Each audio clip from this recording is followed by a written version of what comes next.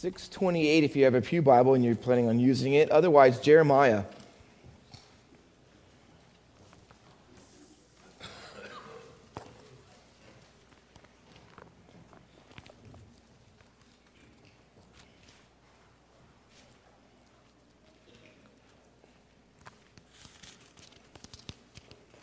Remember in your prayers, Melissa O went home. Saw her last night, my wife and I, and she's seemingly doing all right. She's got high, I think her blood pressure's up. Her heartbeat was 130 at times for no reason. Thought she might have blood clots. I didn't hear answers about it yet. Has she had that? Cleared of that? She went home. And so pray for her. Eddie Davidson still taking cancer treatments, and Judy Jester is on them, but doing very well with them. So I talked to her this week, and she said, just wanted to let you know, praise the Lord, I'm just doing so much better with my treatments. And so she was very pleased to be able to report that to everyone. Jeremiah 2, verses 9 through 13.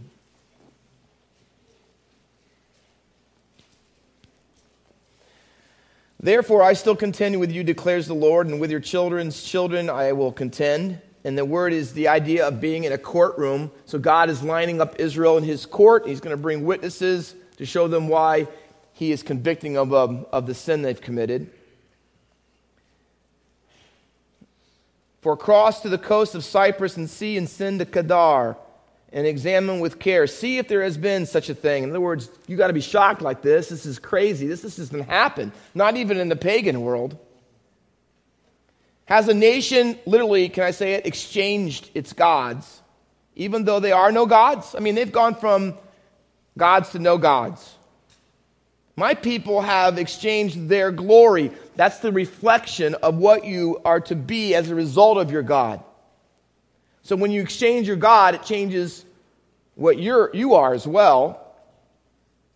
For that which does not profit, worthless is the word. I'm going to show you more about it tonight. Be appalled, O heavens, at this. Be shocked. Be utterly desolate, declares the Lord. For my people have committed two evils, and they go together. Number one, they have forsaken me, abandoned me, turned their back on me. The fountain of living waters, that's our phrase tonight. We're going to trace it through the Bible. And dug out for themselves cisterns. They were in rocks. They were dug out, really just big, gigantic bowls dug out in rocks that would catch rainwater. Because you know in a desert culture, in the wilderness, water is life. But they're broken cisterns. In other words, they have cracks all the way throughout the bottom of them, and they lose water. Therefore, they don't work. They can hold no water. If you're taking notes tonight, I want you to hold your finger here, and I want to build it three ways. I want to show you a principle, then I want to show you a person, and then I want to show you the pattern as it concludes in the Bible. So we're going to do that. Let's turn to Psalms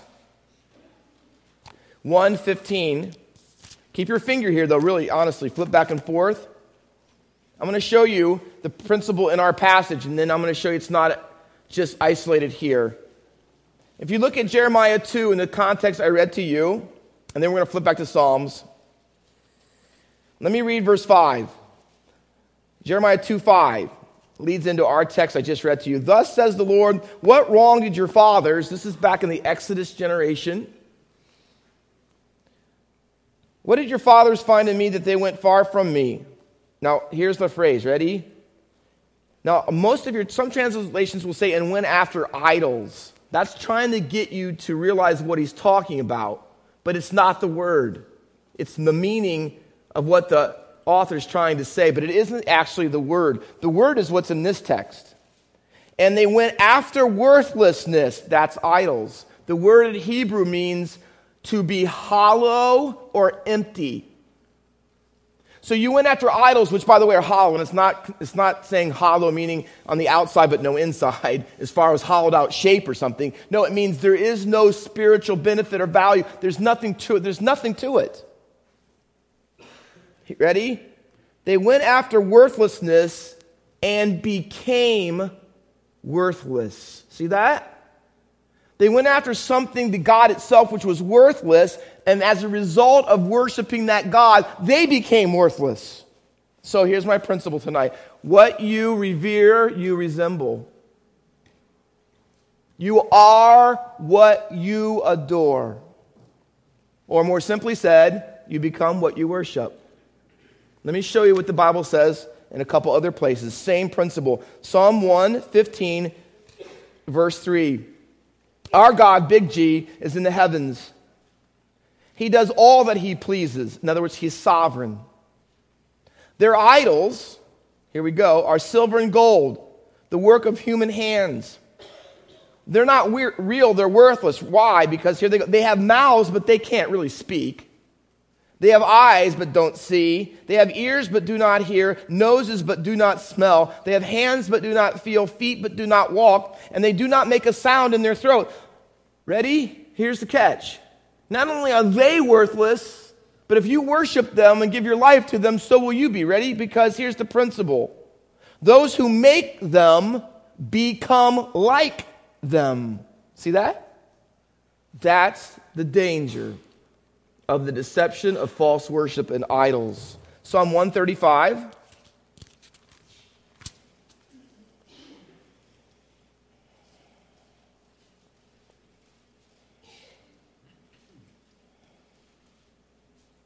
And verse 15.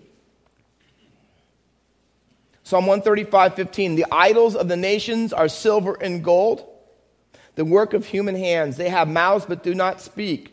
They have eyes but do not see. They have ears but do not hear. Very similar. Nor is there any breath in their mouths. And those who make them become like them. Keep this in mind for later. So are all those who trust in them. When you put your trust in them and you hope in them and you're depending on them and your life is given over to them, see, then you become like them. Exodus 32 is the account of Moses going up on Mount Sinai. He's up there for 40 days. The people get restless. They don't know what's happened to Moses. So they tell Aaron that we want you to make us gods. Make us gods because Moses is gone and we don't know what happened to him. He may never come back. So strangely enough, he says, bring all your gold earrings, blah, blah, blah, and we're going to put them together. And then he later on tells Moses, I don't know how it came, but it just came out of the gold, the whole pot of gold. This calf came out. Although the whole time the Bible describes how he took tools and engraved it and did all the stuff to it. So anyways, but have you ever wondered why golden calf? Why? Later on in Israel's history in 2 Kings, they do it again, except they have two golden calves, one at the top and bottom of Israel, so everybody could do it. History repeats itself. Why the golden calf?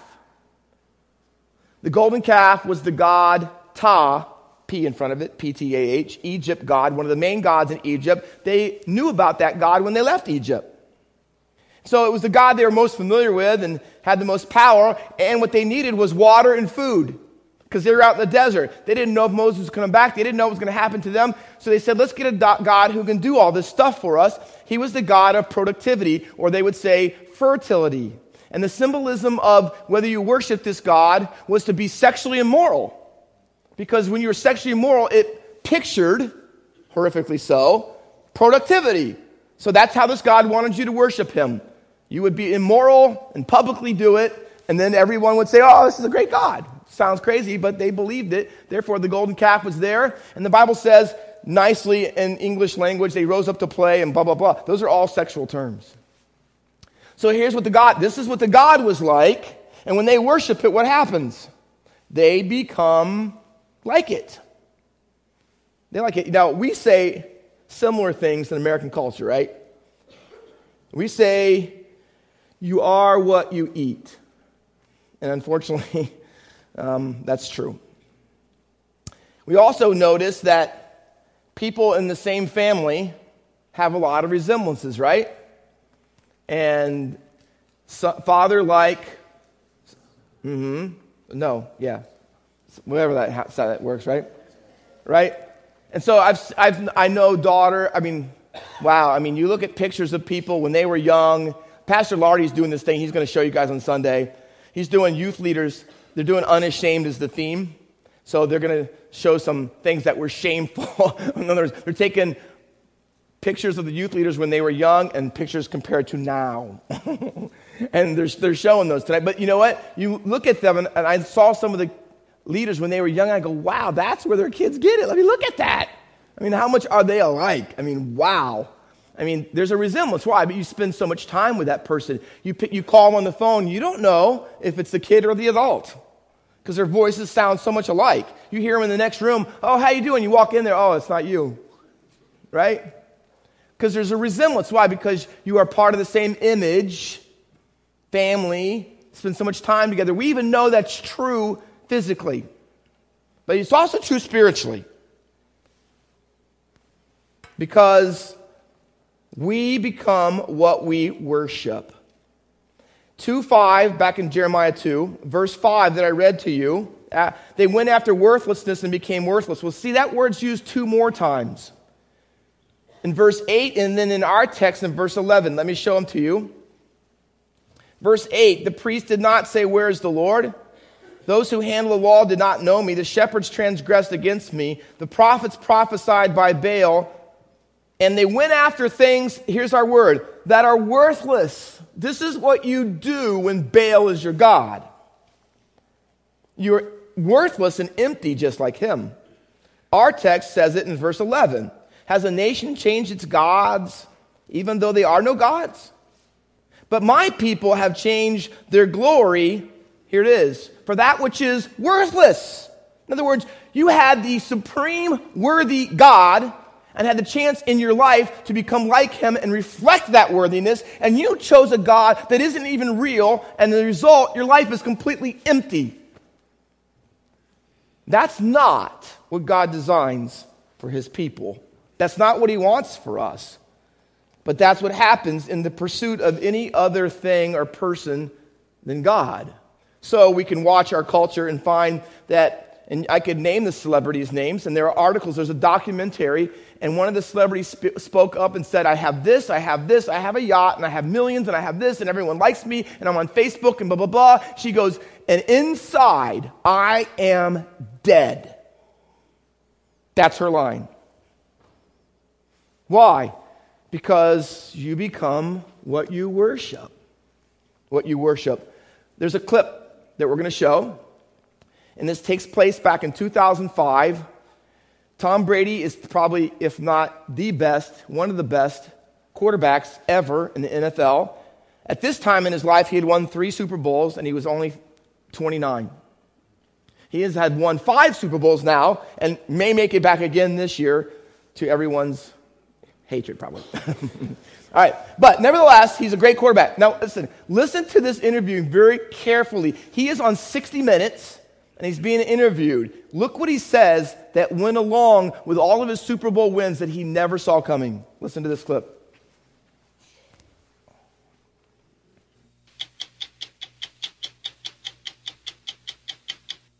Tom Brady, the quarterback of the New England Patriots, is not only one of the NFL's best players, he's one of the NFL's great stories. At the tender age of 30, he has already won 3 Super Bowls, an accomplishment that ranks him with some of the best quarterbacks ever to play the game. And he's having one of the greatest seasons in pro football history. When we first reported on him back in 2005, he seemed underrated and almost overlooked. He doesn't have the arm of Peyton Manning, and he doesn't have tattoos, and he doesn't take steroids, and he's never held out for more money. All he knows how to do is win. This is what you always wanted. You're right. You're right. It has. And I didn't think it came with all the other baggage, though. In addition to his success on the field and his sex appeal off it, there is also the $60 million 10-year contract to play with the Patriots. I mean, I'm making more money now than I ever thought I could ever make playing football. But with all that money, fame, and career accomplishments, we were surprised to hear this from him. Why do I have 3 Super Bowl rings and still think there's something greater out there for me? I mean, maybe a lot of people would say, hey, man, this is what it is. I reached my goal, my dream, my life is... Me, I think, God, it's got to be more than this. What's the answer? I wish I knew. I wish I knew. Here's what he says. There has to be more. It has to be more than this. I wish I knew what it was. We know, right? It's the gospel. It's Jesus. That's the more Tom Brady is missing. Yes? Jimmy Ryan, first high school sub-4-minute miler, exact same thing. All right, you think, you run a sub-4-minute mile and you've accomplished everything, but he just felt empty. Yeah. And later in life, he got saved. Yeah, amen. Amen. Jim, you could talk about track people, football people, movie stars. I mean, business owners, millionaires. I mean, it just never ends. It's just one of many stories. The other time that phrase, living waters, is used is in chapter 17. Can you turn there? I want to compare the two. Chapter 2 says, my people have committed two evils. They have forsaken me, the fountain of living water. See, when you go after anything other than God to find your joy and happiness and pleasure and satisfaction, you're going to be empty, because gods that aren't God, G-O-D, big G, are empty, hollow, worthless. They leave you that way. Okay? And I have found in all these passages that water and worship go together. You're going to find that every context where the phrase fountain of living waters is used is some sort of context about worshiping. Because where you go to quench your thirst is really who or what you worship. Right? So where your well is where your worship is. That's just the analogy the Bible makes. In Jeremiah 17, the Bible says in verse 5, thus says the Lord. Now, circle it. Verse 5, it says cursed. Verse 7 says blessed, because these are two opposite people. They're going to be opposite places they find their worth and the identity and blah, blah, blah. And they don't trust the same thing, and they get completely opposite results. Thus, it starts with cursed in one and blessed in the other one. Cursed is the man. Remember I told you about you're hollow and you're empty, and so are all those who trust in those gods? Listen to this. Cursed is the man who trusts in man, makes flesh his strength, whose heart, same word back in 2, turns away, departs from, forsakes the Lord. If you do that, you'll be like a shrub in the desert. You're not going to see any good come. You're going to be out in the middle of the desert, the sun's going to beat on you, and you're going to end up shriveling up and dying, empty, dead inside. He shall dwell in the parched places of the wilderness in an uninhabited salt land. But when you have God as your God and you trust Him, look at the difference. Blessed is the man who trusts the Lord, whose trust is in the Lord. He's like a tree planted by water. Sounds like Psalm 1, right? That sends out its roots by the stream. See, because you worship God, water and worship go together. But there is no real water, lasting, soul-quenching, thirst-solving water in the wilderness without God. It does not fear when heat comes, and for its leaves remain green, and not anxious in the year of drought, for it does not cease to bear fruit. Verse 13 says, O Lord, the hope of Israel, all who forsake you, same language back in Jeremiah 2, shall be put to shame. Those who turn away from you shall be written in the earth. In other words, their name is only here for a while. It's like they wrote it in the dirt and then the sand blows it away. It's not written in stone or marble or in heaven. It's just so temporary and fleeting, because that's what their gods are. For they have forsaken the Lord. See it? The fountain of living water.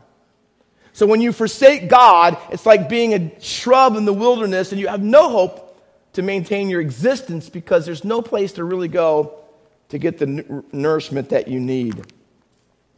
So back to our text, Jeremiah 2. My people have committed two evils. They have forsaken me, circle it, the fountain of living waters. The fountain means the source. So let me apply it to our lives.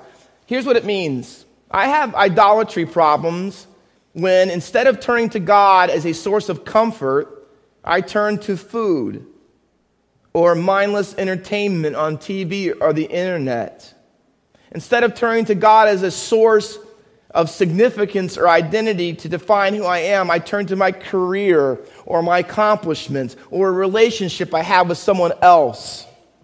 Instead of turning to God as a source of security, instead, too many of us return to money or investments or the position that I have in this world. Instead of turning to God as a source of joy, we look to our spouse to find it, or that special person in our life, or our children and their attainments, and our friends. And so that's what we really live for, and that's what we really talk about, and that's what we guard the most. You know why? Because it's our security. We don't turn to God for it. We turn to them. And good things, which Satan is good at, is perverted and becomes bad things. Why? Because we elevate them to equal status or above status to God, making them an idol. Instead of turning to God as our source of hope when things look down, we look to politics and politicians and legislation, and we talk about them and we put such hope in them. I'm going to say it kindly to you. There is no hope in them. None. None. Instead of turning to God as a source of truth, we look to popular opinion and what everybody on Facebook is doing and what our friends at school are doing or what is really in vogue in the fashion models and magazines. And we have this deceptive lie that we have believed that somehow we can take broken cisterns and turn them into living waters. And we are so wrong. There was a patient who went to his doctor because he had had cancer treatments. And his hope was that the treatments would turn it all around, as would be for anyone. And then one day he went after quite a number of treatments, and the doctor just told the person flat out, you know what, we've had these treatments, and you can look at the test results for yourself. They're not working, and I just want you to know, you're not going to make it. That was hard to hear. So the guy goes home and is talking to one of his best friends and said, here's what my doctor said. Can you believe how rude is that? He destroyed my hope. And you know what his friend says? I think you better get a different hope. Meaning, that's not going to cut it. That hope of treatment isn't going to work. So maybe there's a better hope. And see, Christians, we have that better hope. We have the hope. See, these cisterns, here's the phrase in Jeremiah, they hold no water. They hold no water. And it's not because in themselves those things are wrong. It's not wrong to have children, a spouse, or a career, or a job, or any of those things. The problem is unfortunately, to our own destruction, we make them into gods. And that's why the text that we all like to quote, but we don't know the context often. Remember, the heart is deceitful above all things, desperately wicked. Who can know it? That's in the Jeremiah text, the fountain of living water I just told you about. You know what it is? About people who think that they're not really idolaters. That they think that they're really worshiping God the right way all along, not finding any joy or satisfaction at all in Him. And they turn other places to find it. And God says, you have deceived yourself. And unfortunately, we pass that deception on to our children. Because you know how our text starts? I have a case against you and your children and your children's children. You know why? Because here's the awfulness of the deception of idolatry. We just keep perpetuating it on to our children and our grandchildren, thinking that somehow the American dream is where it's at. So we protect our kids, and we think the idea of God saving us is so that we'll be safe. That's not the idea of it. But we believe those because we make idols out of good things. And we deceive ourselves, and unfortunately, it doesn't stay contained. It affects so many other people. But can I tell you this? None of those things, if you make them into gods, none of them hold water. I'll tell you this, I made sports a god. It holds no water. Zero. I don't regret playing sports. I regret making it my god. Education for you and your kids, it is a great thing. It is never meant to be your god. And if you put all your eggs in those baskets to the point where you are devoid of God and giving Him the honor and worship He deserves, you are making a terrible mistake with your kids. Terrible. We all end up resembling what we revere. We bow down to them. Things go around that schedule instead. Now, what does it look like? This is an extreme example, but it's true. John 4, please. They have forsaken me, the fountain of living waters, and they get their water somewhere else. See, water out of a cistern eventually goes stagnant. It gets bugs in it, and it's no longer fit to drink. A living water is a stream that keeps moving, and it's fresh. And you get it. That's what usually was under a well at the bottom. There was a stream that kept coming underground that would keep that water from becoming stagnant. So they're trading off fresh water that's clean and moving and running and good and can refresh everyone to just a bowl of water hidden in a rock that came from the rain that's now got warm and it's stagnant, it's got bugs in it. They traded that off. Knowingly, they made that choice. That's the idea. There's a woman in John 4 who does that. Strangely enough, woman at the well, because water's always in this. It's a worship issue. She says to Jesus in John 4:10, or as Jesus says to her, if you know the gift of God and who it is that's saying you this, you give me a drink, you would have asked him and he would have given you living water. She wants the living water because the reason she's coming at noon is because she's an adulteress and she's been divorced 5 times and she's an immoral person, right? She worships this God, and she has for most of her life. The only water she really gets is water out of this well. She's a woman, she's a Samaritan, and even by immoral standards in Samaritan world, she was probably one of the worst. I mean, 5 husbands and living with that's pretty out there in most cultures. But she had been drinking at the wrong water source for a long time. And the source of her problem was a problem of the source. That's where she was getting her water from, the world's idea of how to do things. And Jesus knows it, and so he tells her, go call your husband. He says, you don't have a husband because the 5 husbands you had, you no longer have them, and the one you are living with isn't your husband. And she says, well, let me tell you about worship. We worship on this mountain. She tries to change the subject, but the truth is she's right. This is a worship issue. The reason she drinks at this well is because she drinks that water. And I don't mean physically. Because water and worship go together. She has begun to resemble what she reveres. She had become that person. And this is a woman, I don't know how late in life, but she has been hollowed out. She's empty. And she knows it. Jesus tells her the story of her life and says he wants to give her living water. Here's what she does, and I want to, please hear this. She goes into town and she tells the men, who's probably she's well acquainted with more, come see a man, 29 and 39. It says it twice because it's so valuable. Come see a man who has told me everything I've ever done. Now listen, you know what that means? Jesus knows about all of her husbands and the guy she's living with, and he still wanted to give me living water. And by the way, I'm a Samaritan and he's a Jew. He's a man and I'm a woman. This never happens. So here's what I would say tonight. No matter where you might be, what God that is not the true God you're worshiping, and no matter how hollowed out you become, and how empty you have become, and how worthless parts of, or if not all of your life has become. See, this is God, right? God is the God who loves hollowed out people. He loves emptied out people.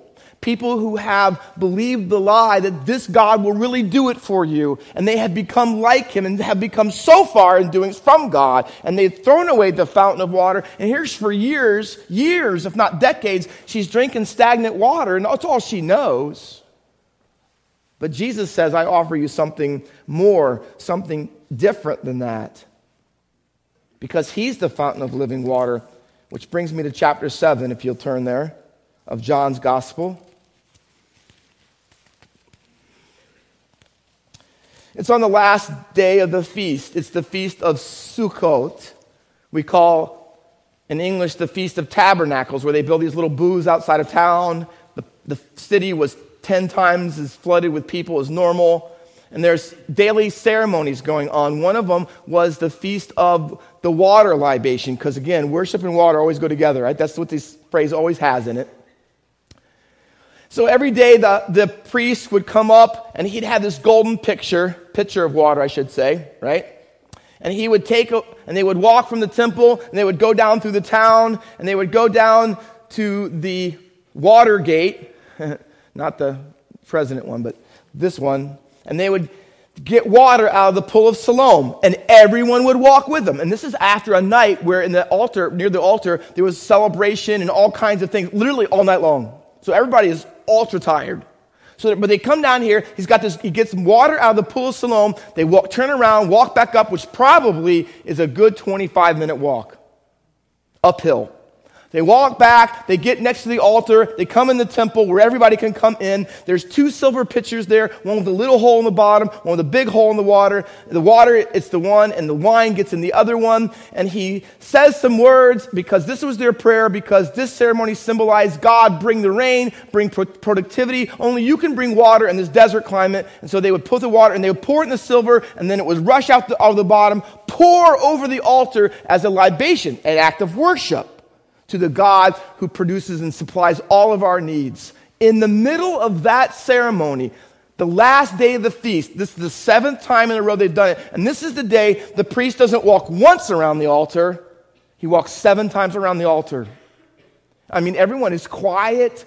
This is the biggest, that's why I call it the great day of the feast. And he's poured the water out, they made the libation, he's walking around it, and when he's done, right, it says this, Jesus stands up and he cries out in the middle of it. Ready? If anyone thirsts, he's yelling this because there are thousands of people here. Let him come to me and drink.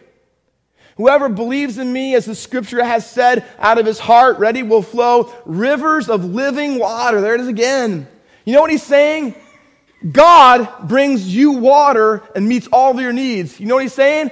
And that's who I am. Come to me. I'm God. That must have just blown people's minds that he would stand up and say that. But he is. And you know the crazy thing about it is?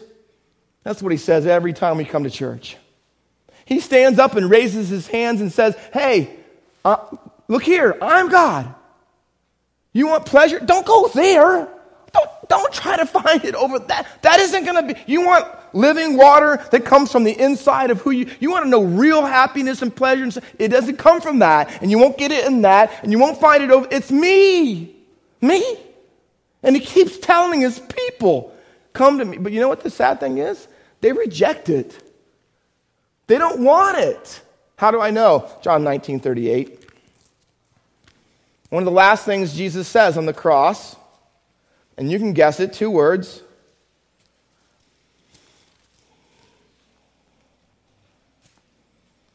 He says, I thirst. I'm looking for it and I'm not finding it. 28, did I say 38? That'd be why. He fulfills scripture, he says, I thirst. Why does he say that? Here's why. Because he took on all of your thirstiness. All the pleasure and joy and happiness you find outside of the real God, he took it on the cross. He bore all of our idolatry and our sins and our forsaking him. And you know what? He says, I thirst because I'm taking it on myself. Right? Out of his side with the spear comes what? Blood and... Yeah, that's the flow he's talking about. Can I tell you what it took? Listen, you know what it took for him to be your fountain of living water, to quench your soul's thirst so you wouldn't have to go to all these? It took his life. Giving you the gift of the fountain of living waters took everything. It's the most expensive drink of water, and I can tell you, I'm shocked. We went to the tennis tournament in New York City, and on a hot day, and they got you going because it's 95 degrees and you're dying. It was $6 for one little bottle of water. And I told my wife, I'm not doing it. And 5 minutes later, I was buying 3 of them. It was outrageous, but I was thirsty. Right? God says, I paid it all for you. You don't have to pay those $6 bottles. I got an eternally expensive bottle, and I bought it for you. Here, drink it. It's free. It's free. Don't go anywhere else. You know, someday we're going to get it. Revelation, please, and I'll close. Oh, he wants us to get it so badly. Revelation chapter 7 and verse 17. Even though the difficult deserts and hardest times He wants us to drink from the living waters. In chapter 7, in verse 17, for the Lamb is in the midst of the throne. He will be their shepherd. And he will guide them, where?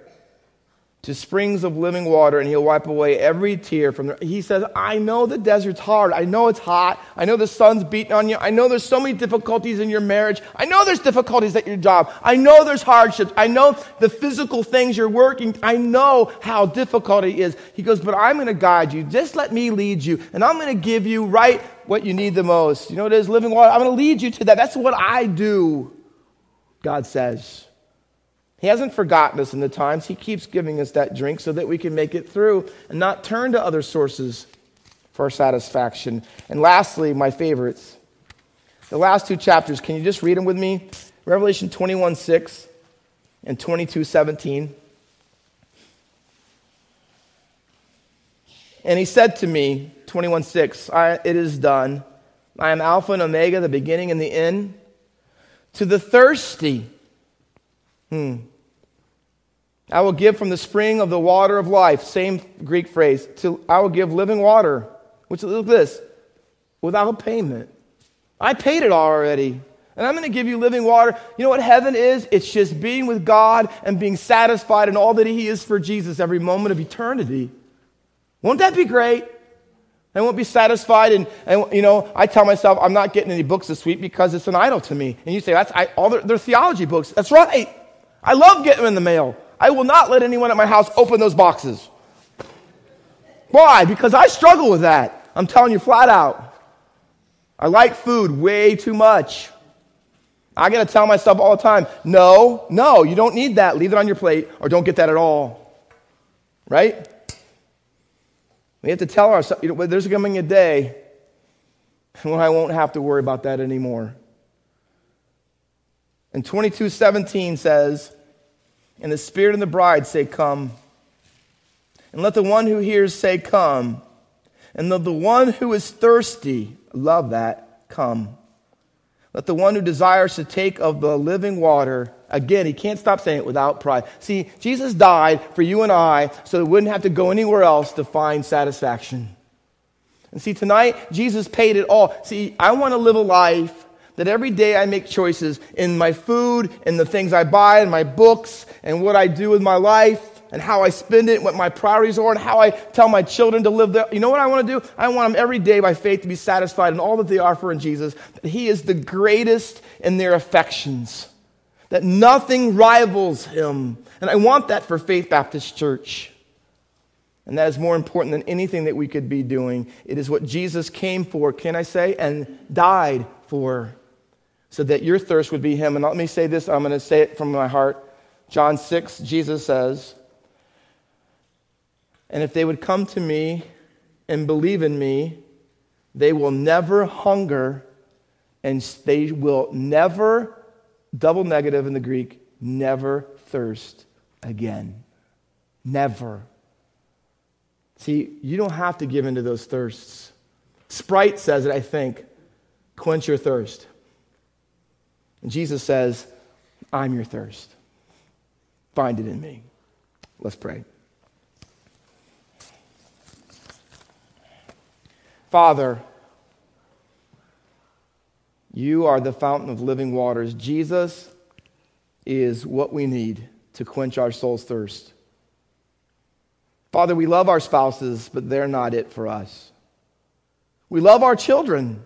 We love them. We do anything for them. But they're not chief in the affections of our hearts, and we give them to you. Please use their lives in whatever capacity it takes to further your kingdom. We love all the things in America, but we're not holding on to it. And we love our car, and we like our houses, and the money, and we like all those things. But Lord, we don't hold on to them. In fact, we hold them loosely because what we really want is you. You are our source of satisfaction. In your presence, the psalmist says, is fullness of joy. And at your right hand is pleasures forevermore. That's what we want. Not just temporary, fleeting, passing pleasures. We want forevermore pleasures. The ones that really last. Father, we believe that we resemble what we revere, so help us to worship you because we want to be like you. In your name we pray. Amen.